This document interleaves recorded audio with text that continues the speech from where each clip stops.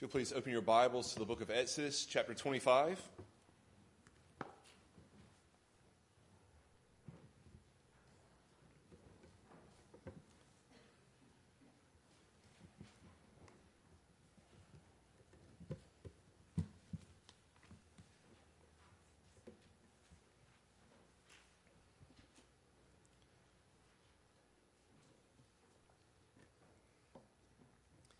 Exodus 25, and today we're looking at verses 1 through 8. So if you'll look there with me, Exodus 25.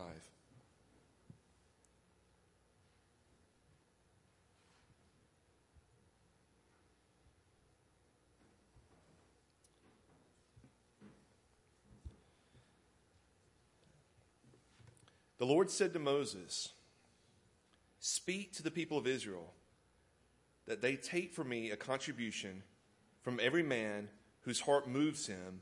You shall receive the contribution for me. And this is a contribution that you shall receive from them: gold, silver, and bronze, blue and purple and scarlet yarns, and fine twined linen, goat's hair, tan ram skins, goat skins, acacia wood, oil for the lamps, spice for the anointing oil, and for the fragrant incense, onyx stones, and stones for setting for the ephod and for the breastpiece. And let them make me a sanctuary, that I may dwell in their midst." Let's pray to God together. Lord, we thank you that you are a gracious, merciful God, and we pray, again, even as we prayed earlier, Lord, that you would open to us your word, that you would enable us to understand it, Lord, to worship you through it. Lord, we pray that you would be glorified in the preaching, but Lord, also in the reception of your word, that you would make our hearts eager and ready to hear and receive the word. Lord, we pray this all in the name of our great Savior, Jesus Christ. Amen. So last week we were looking at this concept of the presence of God. And in particular, Moses going into the very presence of God, but also the leaders going up on the mountain. And today we're beginning to see the contribution or the free will offering that's given for the tabernacle. And there's some connection to that I hope to point out in today's message. Ahead in Leviticus 26:12, God says, "And I will walk among you and will be your God, and you shall be my people." We've taught some about this, that this is the promise that God's made in his covenant. Even going back to Abraham, but repeated throughout the Old Testament, God's covenant promises that he will be our God and we will be his people, and that he would dwell among us. And there was a time in which God did this in the Garden of Eden. But the problem is our sin. Our sin brought a separation there, and a separation from God that made that idea of dwelling with God an impossibility. And so the tabernacle was a place where God was to meet with his people. And we'll spend more time talking about that in weeks ahead. But as we think about that, we know that God is omnipresent. He's everywhere at once. And God is spirit. So as we begin to look at the tabernacle, this isn't just a house where God is solely going to dwell, but there's something unique about God's presence there. That word tabernacle is the same word that's used for the tents in which the Israelites are sleeping in. He's saying, build me a tent like yours that I can be there and dwelling among you, that God would be in their midst. And as we begin the preparation for that, the first thing that we have regarding the tabernacle is that God wants Moses to take an offering. Now, one advantage of preaching expositionally is you can't accuse me of preaching on giving, right? You've always heard, at least I've heard people say, "Oh, the church always preaches on giving." Well, you know that's not true here. And yet here we are dealing with a passage that talks about an offering. And so we want to consider that for a minute. And what does that matter? How does it apply to us? What's going on in the passage? And so you'll notice that this is not a tax. What I mean by a tax is a forced payment. I want to be careful here. But when we are taxed, we don't have an option just to say, well, I don't really want to pay that tax. We have to pay it. God doesn't say, I want you to take this amount from every single person throughout Israel. I thought about right now, the big news has been the national debt and the debt ceiling and all this in the news, if you guys have followed that. Just imagine if our government operated on the concept of giving being voluntary. Right? I'd like you to give to support our country. Yeah, you think our debt's bad now. Could you just imagine? God doesn't tax them here. He asked them to give a freewill offering. And so it was a sacrifice that he's asking them to give.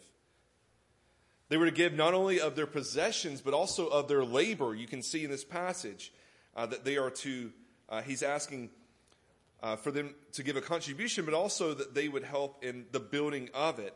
Verse 8, and let them make me a sanctuary. And so God's looking to them not only to give the stuff to make it, but also to do the labor to make sure that it actually happens. So they're to give, I mean, in many ways, like we would think of the church, there's financial giving, but there's also a giving of our service, physically, spiritually, and serving the body of the church. Our membership covenant or membership materials deal with this some. Our bylaws, I guess it's where it's at. But the responsibilities of members, and we don't talk a lot about the responsibility of members, but one of the things we talk about in that place is that we would commit to giving. And I think it's not just that, it's also the service. If we understand the church to be the body of Christ, we all have to be contributing to that. We all have to be functioning in the body for the body to be healthy.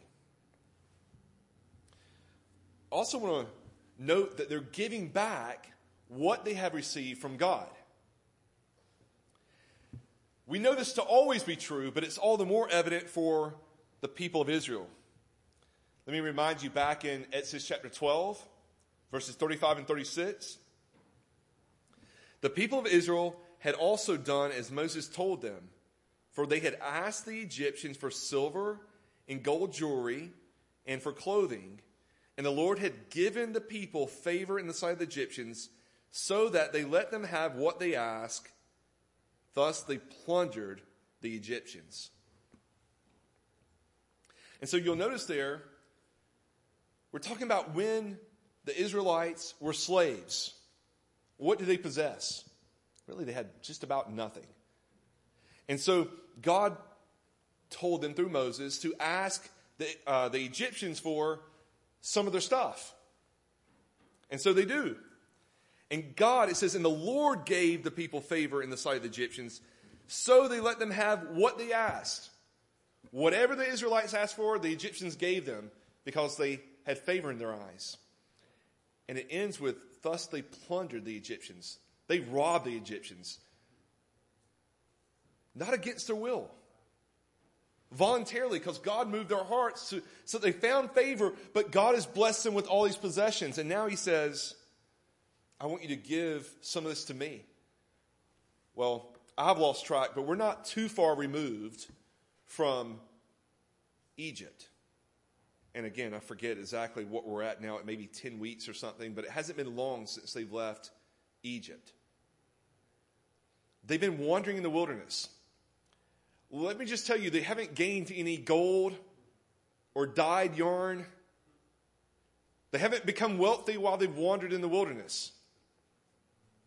All the wealth they have has come from the Egyptians because of God and what he's done in their hearts.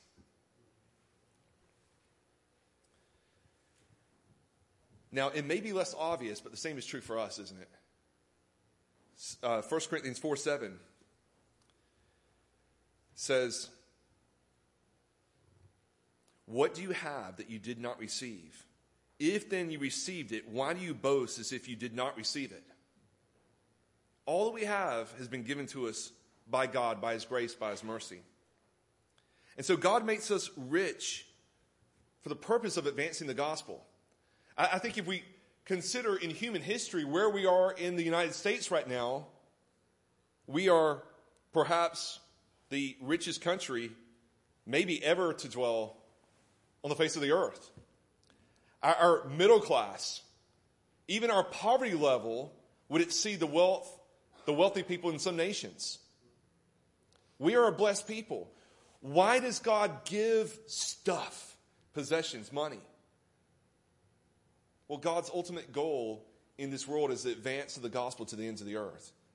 It's his dominion, it's his glory. And so if we have been blessed, and again, especially relatively speaking, we have been, if we have been blessed, one reason, the primary reason even, is for the advance of the kingdom, that God would be glorified in what he's given us. And so as we think about that, we also see in this passage that there's a heart motivation behind all of this. Look at verse 2. Speak to the people of Israel that they take from me a contribution from every man whose heart moves him. You shall receive the contribution from me. So I said earlier it wasn't a tax that God asked them to give, but we see specifically here that it's for those whose heart moves them to give.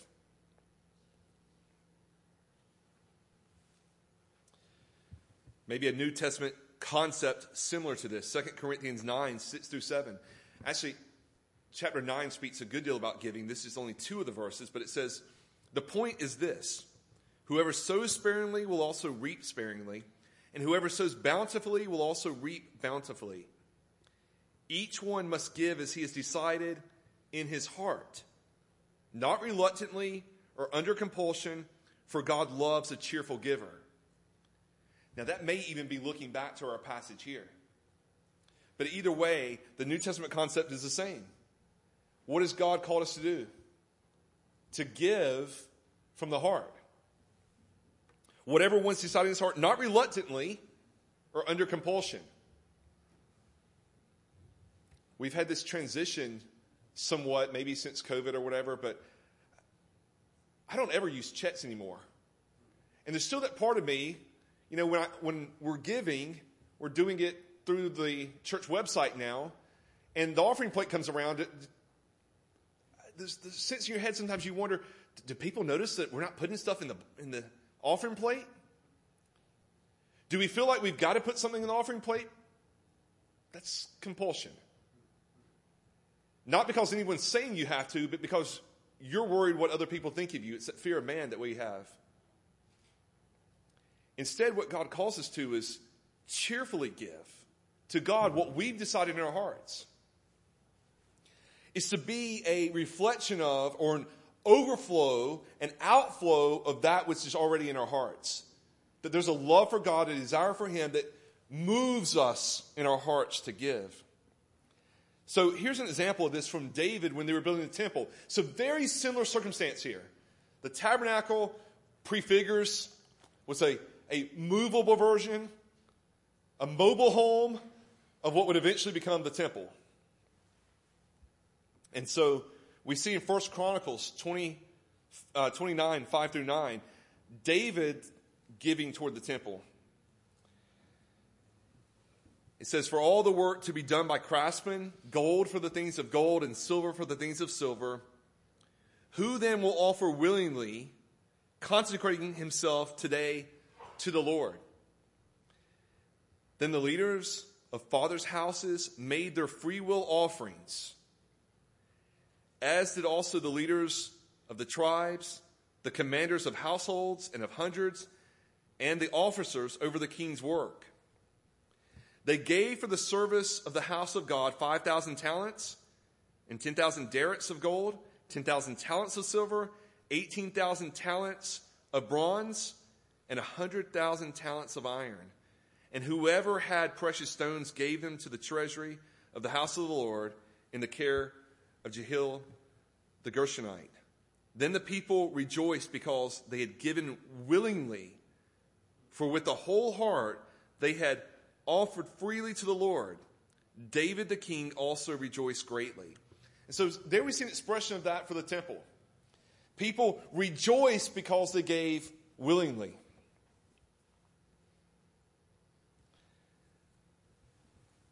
Why would our hearts do that? Well, I think they did it. Those in Israel, even now, that are giving toward the tabernacle, and God's people today, their hearts are moved by the grace that they have received from God. They are recipients of more, and they're only giving back a fraction of what God has given them. And I said earlier, we know that God's given us all that we possess. And I meant that in terms of the physical possessions we have. And although that can motivate us in our heart to say, God's blessed me, I want to bless others, how much more so even those of you who have been saved by the grace of God, who know what it was like to be apart from God and now have been brought into the family of God. That grace moves us in joy to give to God back again a portion of what he's given us. So the Israelites, God has saved them from slavery in Egypt. They are free because of him. What wealth they have because of him. He's revealed himself to them in his glory in the wilderness. He's led them by that Shekinah glory. He's provided for them every need they've had in the wilderness. Again, I think it's so much more apparent for them when you get up every morning and manna falls for you to collect in the morning. You have no question but where your food comes from. I've said before, when you're going to Walmart or Giant or Aldi, wherever you're going, it doesn't quite seem the same. It's my money buying stuff from these people. Maybe we lose the connection, but it's no less true for us. So he's provided for them. They complained about a lack of meat, and God sends quail. They're thirsty, they come across a place where the water's no good, and he turns it good for their sake that they may drink. And so he has provided for them all throughout their journey through the wilderness. And we know that he's bringing them into the promised land. That land that he promised to Abraham and to Isaac and to Jacob. They're headed that way. He's going to give them a land flowing with milk and honey that they did not have to work for, that will be ready for the harvest when they arrive. And we just have seen last week and the preceding weeks that he's bound himself to them by covenant. He's given them the blood of the covenant. And we know ultimately that points to Jesus Christ and his atonement. That the Son is that atonement. That Jesus has given his blood the covenant, as we saw him express at the Last Supper. And so, while not all in Israel, there are some who know even the grace of God having worked in their hearts to save them. And God moves them. And I think again, are we a grateful people? We who are more blessed than them.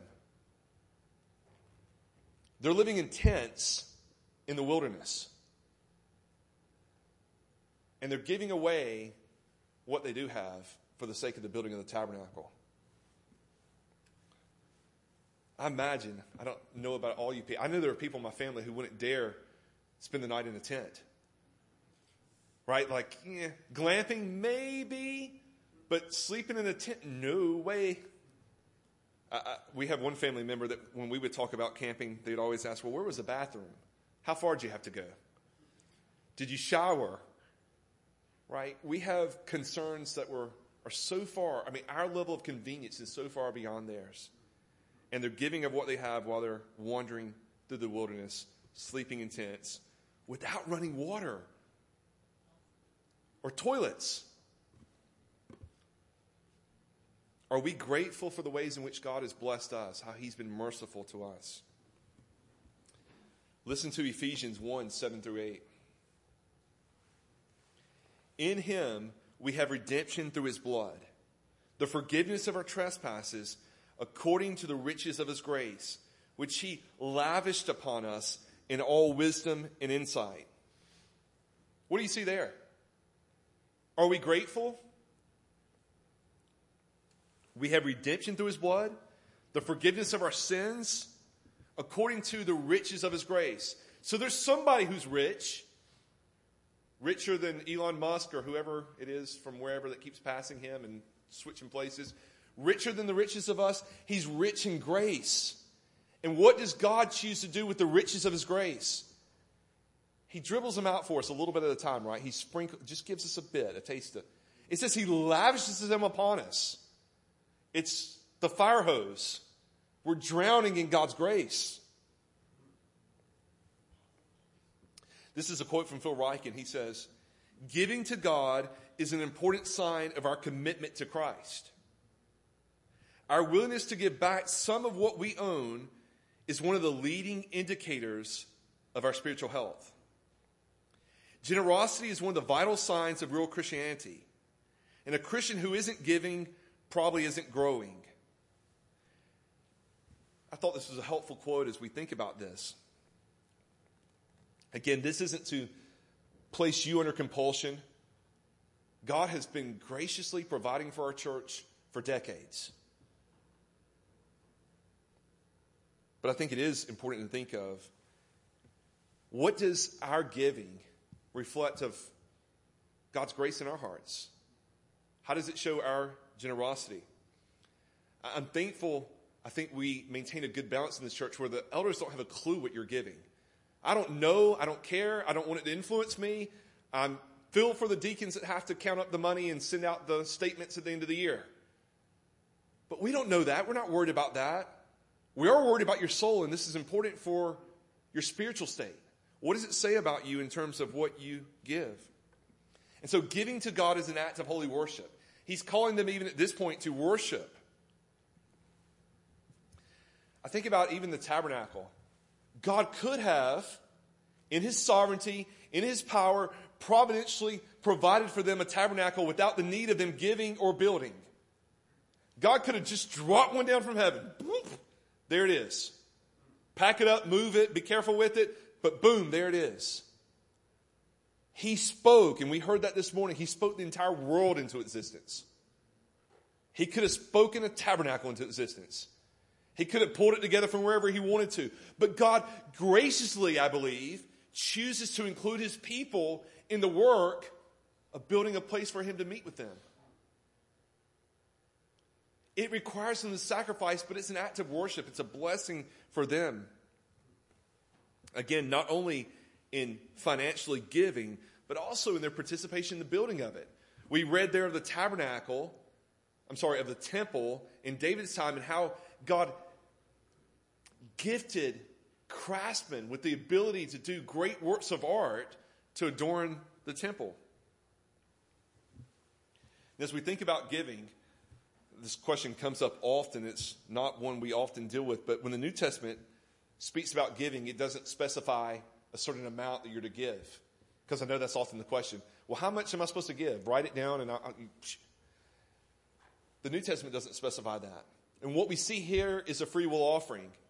This would have been in addition to the sacrificial system that's going to happen.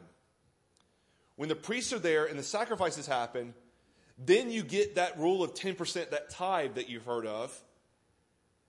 They give of the first fruits of all that they have. Plus there's the sin offering and peace offering. And so often we think of 10%, and maybe that's a good baseline for us to think of as Christians, but the New Testament doesn't say give 10%. What does the New Testament say? Well, it's what we saw earlier.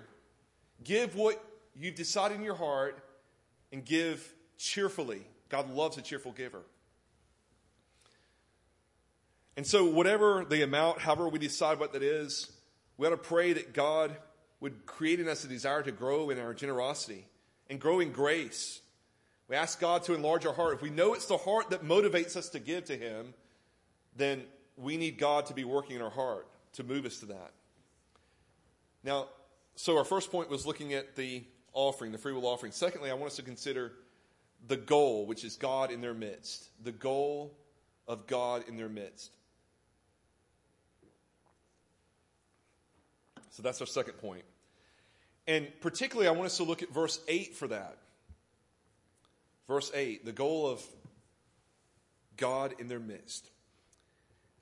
God says, and let them make me a sanctuary that I may dwell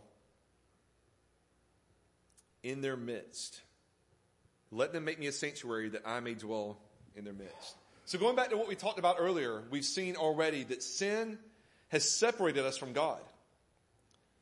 The concept of God dwelling in our midst should be a fearful thing for a sinful people. And I've talked a little bit about this introduction, and I want to keep doing this, and again, even next week, but our longing, and my belief even in terms of biblical theology, how does the Bible flow? What do we see revealed throughout the Old Testament and into the New Testament? That it has a lot to do with dwelling with God. And so we have from the beginning Adam and Eve dwelling with God, walking with God in the cool of the evening, communing with God almost as it were person to person. But sin brings that separation. They're cast out of the garden. They can't get back in. The relationship with God is broken, hindered, so that we have at least one line who follows Satan and turns away from God altogether. And from that moment, we as human beings, whether we know it or not, the deepest longing in our heart that we try to satisfy with everything else in life, with the stuff money buys, with friends, relationships, maybe even alcohol or drugs, what we're seeking is that relationship with God again, the joy that's found in the presence of the Lord. And so that's the covenant promise that God's made to them. And so as we get to this point, our longing has been to dwell with him. Later in Exodus 29, this is what we read there, verses 45 and 46. God says, I will dwell among the people of Israel and be their God, and they shall know that I am the Lord their God who brought them out of the land of Egypt, that I might dwell among them. I am the Lord their God.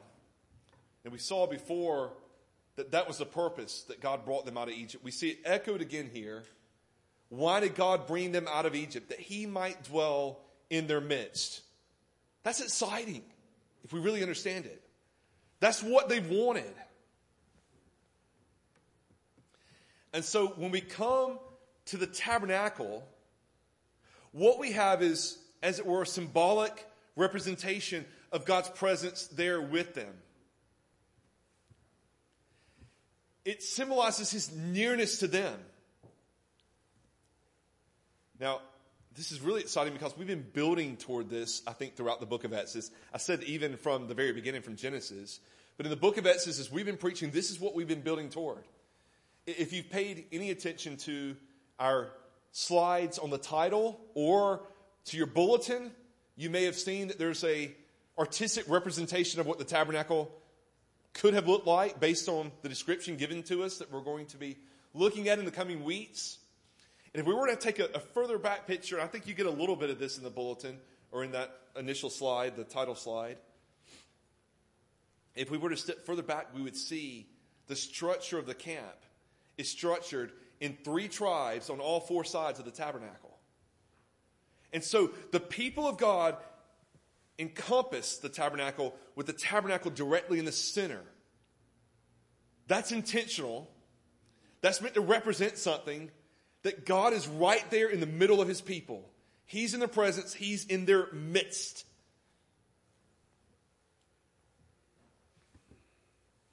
And so even as we're going to see it, in this passage what was given, and I didn't spend a lot of time talking about all the items that are given here, but the items that are given even look back, I think, to the garden. And so if I were to state this another way, what we have God doing is recreating the garden. Recreating a place where God can dwell among his people and then be in communion and joy of fellowship with him. That's what God's doing. And so they have the tabernacle, and it's pretty good. Greater than anything that's been experienced so far. And they move around, and they know that wherever they go, God's still in their presence. But then when we get to David, we have a permanent temple. Greater glory there, greater beauty, grandeur. And God dwells there, and they know that in the midst of the whole nation of Israel, in Jerusalem, is a temple where God's presence is. He's right there in the middle of our country. We can go to him.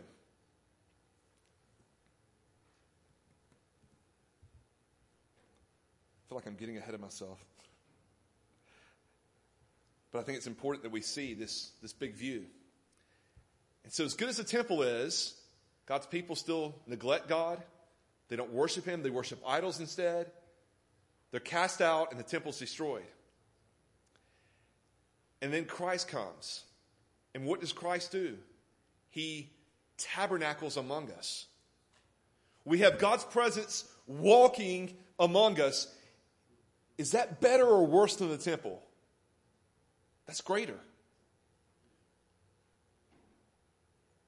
In fact, it's getting pretty close to the Garden of Eden again, isn't it? God's walking among us. Emmanuel, God with us.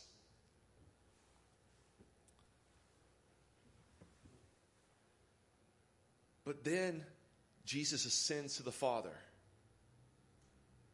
But what does he tell us? He won't leave us alone. He will send his Spirit. And where does the Spirit go? It dwells in us. And so now we've gone from an external expression of God to an internal expression of God indwelling us. That's the point in which I'd say we are now in a better place than Adam and Eve were in the garden. And yet we still yearn for more of this, which moves us eventually to the new earth and the new heavens in which God's people will dwell with him forever. So I hope you see there's kind of the flow, in my opinion, the flow of the Bible. We are building toward communion with God. That's what we're made for. The teaching that we had on union with Christ, that's why I think it's so important. Because we're experiencing a union and a communion with God through Christ that surpasses anything known in human history. And yet there's more still to come. So, like I said, got ahead of myself. But I'm excited about that. That's glorious. So if we look at this, I said it's like the garden. Genesis 2:12 said, "And the gold of that land is good. Bdellium and onyx stone are there." Well, if we look even of what they're asked to give, they're told to give gold, and in particular, verse 7, onyx stones and stones for setting for the ephod and for the breastplate.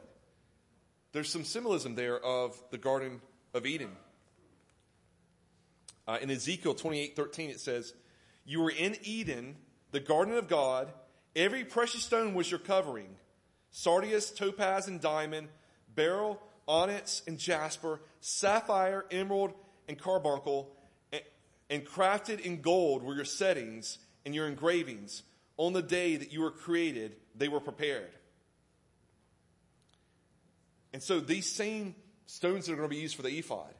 And what God's asking now to be given for the tabernacle are the same things that God laid up in the Garden of Eden. And while I'm dealing with things I don't deal with a lot, on the day that you were created, they were prepared. There's a lot of discussion about the age of the earth. How old is the earth? I fully believe that God made the earth to appear older than it was. God created it fully. In other words, he made rock that we know this kind of rock may be made from magma and pressure from years. What about diamonds and the pressure needed on carbon to make a diamond? What says God gave them diamonds and all these precious stones on the day that they were created and prepared. So just a side note there. And then in the tabernacle is the lampstand. We're going to look at the description of the lampstand, but it really resembles a tree in how it's described. And it sheds light upon the people, and I think probably a reflection of the tree of life. And like the Garden of Eden, it was a place for man to meet with God. But I've said this already, it looks forward to heaven. The word here is that they're to build a sanctuary. Now, sanctuary, you can hear that word, think of sanctify or sanctus. This is a place that's holy. It's set apart for God.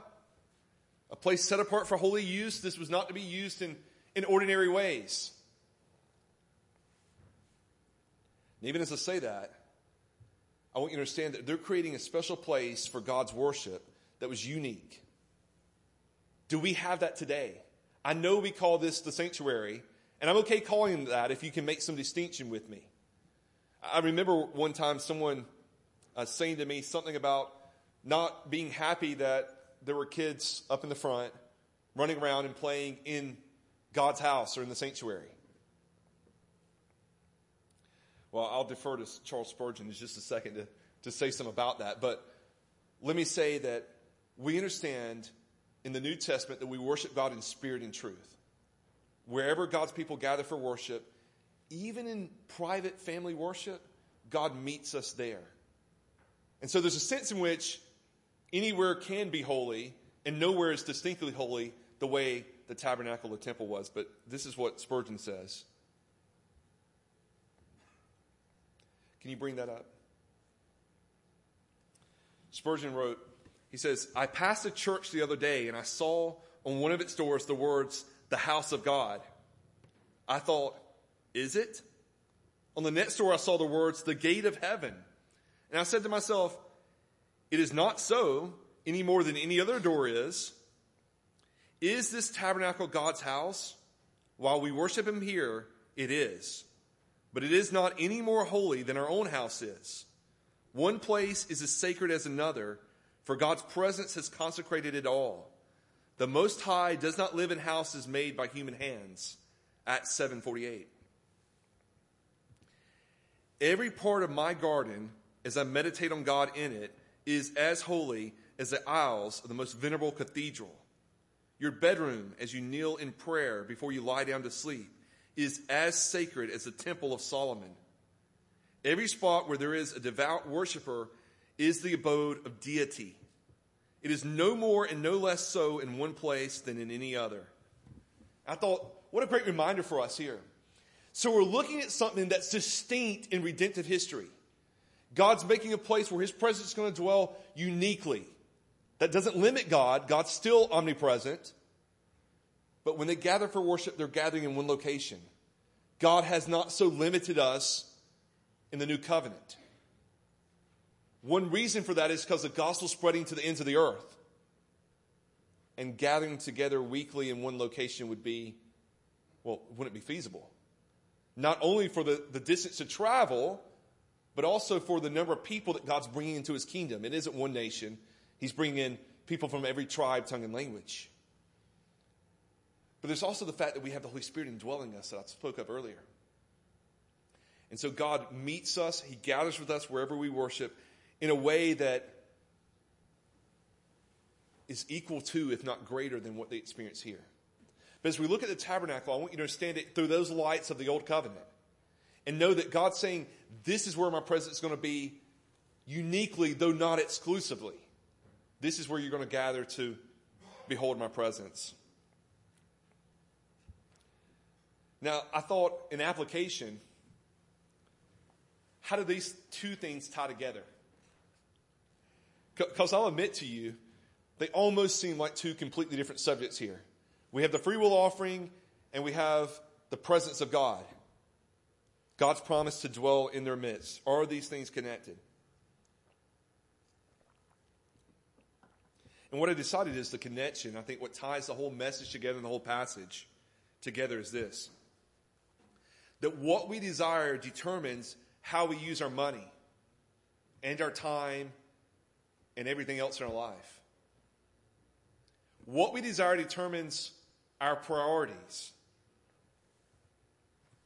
As we think about that, we realize every other use of our money will not last. I mean, there are necessary expenses. Husbands and fathers, you should provide housing for your family. They need some covering. And food. And water. Clothing. There are needs that we are responsible to take care of those needs, but also understand that how we use our money for God and for his kingdom has eternal impact. Listen to Luke 12:33 through 34. Jesus said, sell your possessions and give to the needy. Provide yourself with money bags that do not grow old, with a treasure in the heavens that does not fail, where no thief approaches and no moth destroys. For where your treasure is, there will your heart be also. So, if we were to take what Jesus is saying here and kind of interpret it in light of what we've seen already, sell your possessions, give to the needy, provide for yourself money bags that don't grow old, they're not going to wear out or run empty, with a treasure in the heavens that does not fail, where no thief approaches nor moth destroys. For where your treasure is, there your heart will be also. And think back to our passage. Everyone's to give. From every man whose heart moves him, you shall receive the contribution for me. So for me, that's the connection. It's the heart desire. If we were to say this in reverse, we could probably follow the money trail. Maybe if some of you use Quicken or other bookkeeping software, you tracking your budget. Where we spend our money is some reflection of where our priorities are, where our heart is. And here God's saying, or Jesus is saying, to give. For where your treasure is, there your heart will be also. And in exchange, we store up a treasure in the heavens that will not fail, that will not be stolen, that will not rust or be eaten by moths. So as we think about that, understand as well that God desires to dwell with us. That's what we see in this passage. God calls them to give from the heart if their heart is one that says, I want God to dwell with me. God desires to dwell with me. I want him to dwell with me. I want to give to see that happen. And so God desires to dwell with us, and he calls us to join him. Just a few passages where we see this. And I'm going to run through kind of quickly. But Matthew 18:20. For where 2 or 3 are gathered in my name, there I am among them. Matthew 28:20. Teaching them to observe all that I commanded you, and behold, I am with you always to the end of the age. 1 Corinthians 3:16. Do you not know that you are God's temple and that God's Spirit dwells in you? God's temple, which is a more permanent version of the tabernacle. Where does God dwell now? Well, his Spirit indwells the believer. And then Hebrews 3:6. Christ is faithful over God's house as a son, and we are his house if indeed we hold fast our confidence and our boasting in our hope. And so there's this desire in God that he wants to dwell among his people. He's working throughout history. He sent his son to ensure that he will dwell with us. But there needs to be also in us a desire to dwell with him. Is that what we long for? Is that our desire in our heart? Well, again, I think that's the connection to, from every man whose heart moves him, you shall receive the contribution from me. They had no problem giving up the gold and silver because they loved something more than gold and silver. God and his presence among them.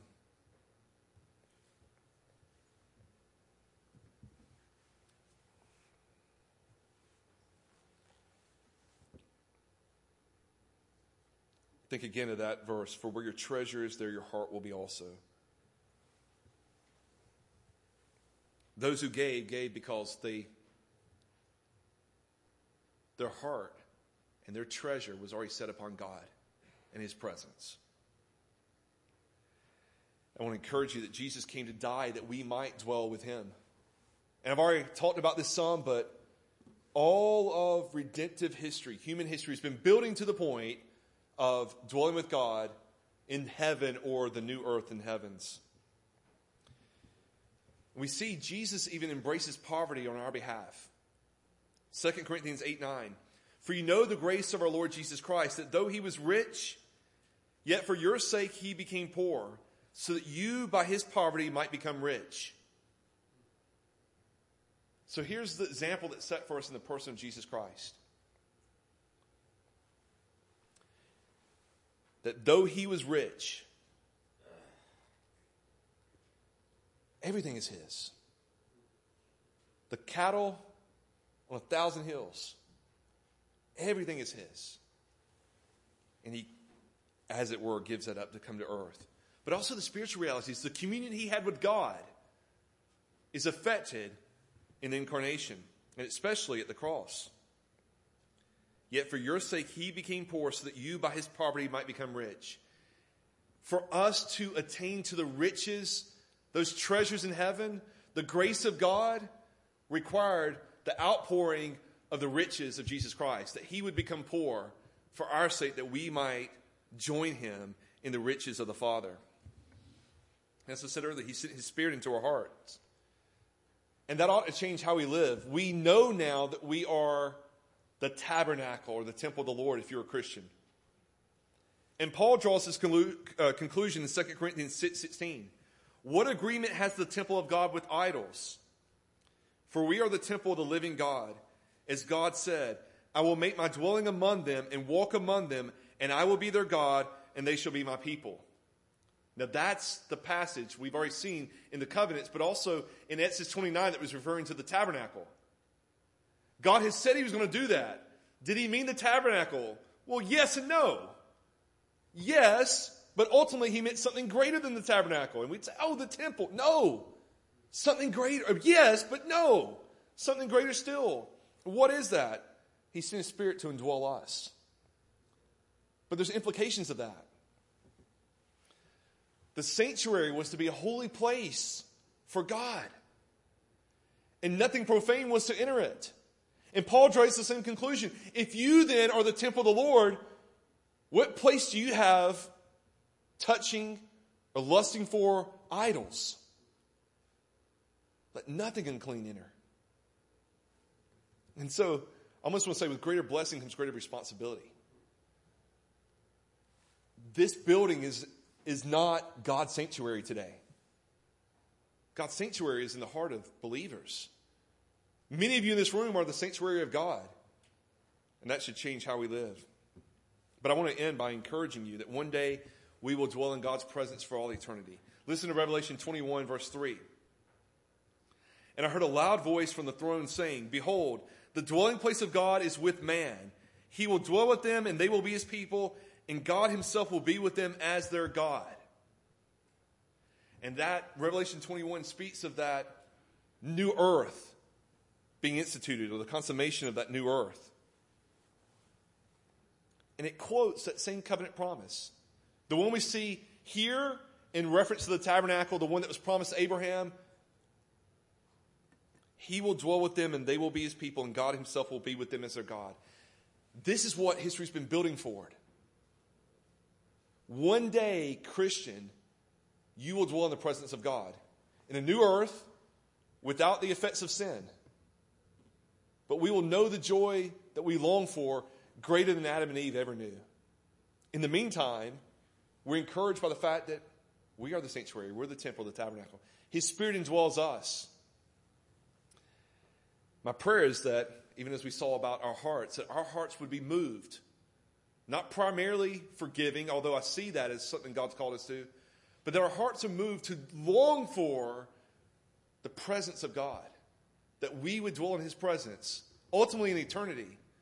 But I pray for those of you who are here who have not trusted in Jesus Christ, that you would know what I said earlier to be true, that God has made us for the joy of his presence. And we're looking for joy in all the stuff that doesn't satisfy us. My prayer is that you would look to God, that you would long for, that your heart would move you to desire to dwell with God in his presence. Let's pray together.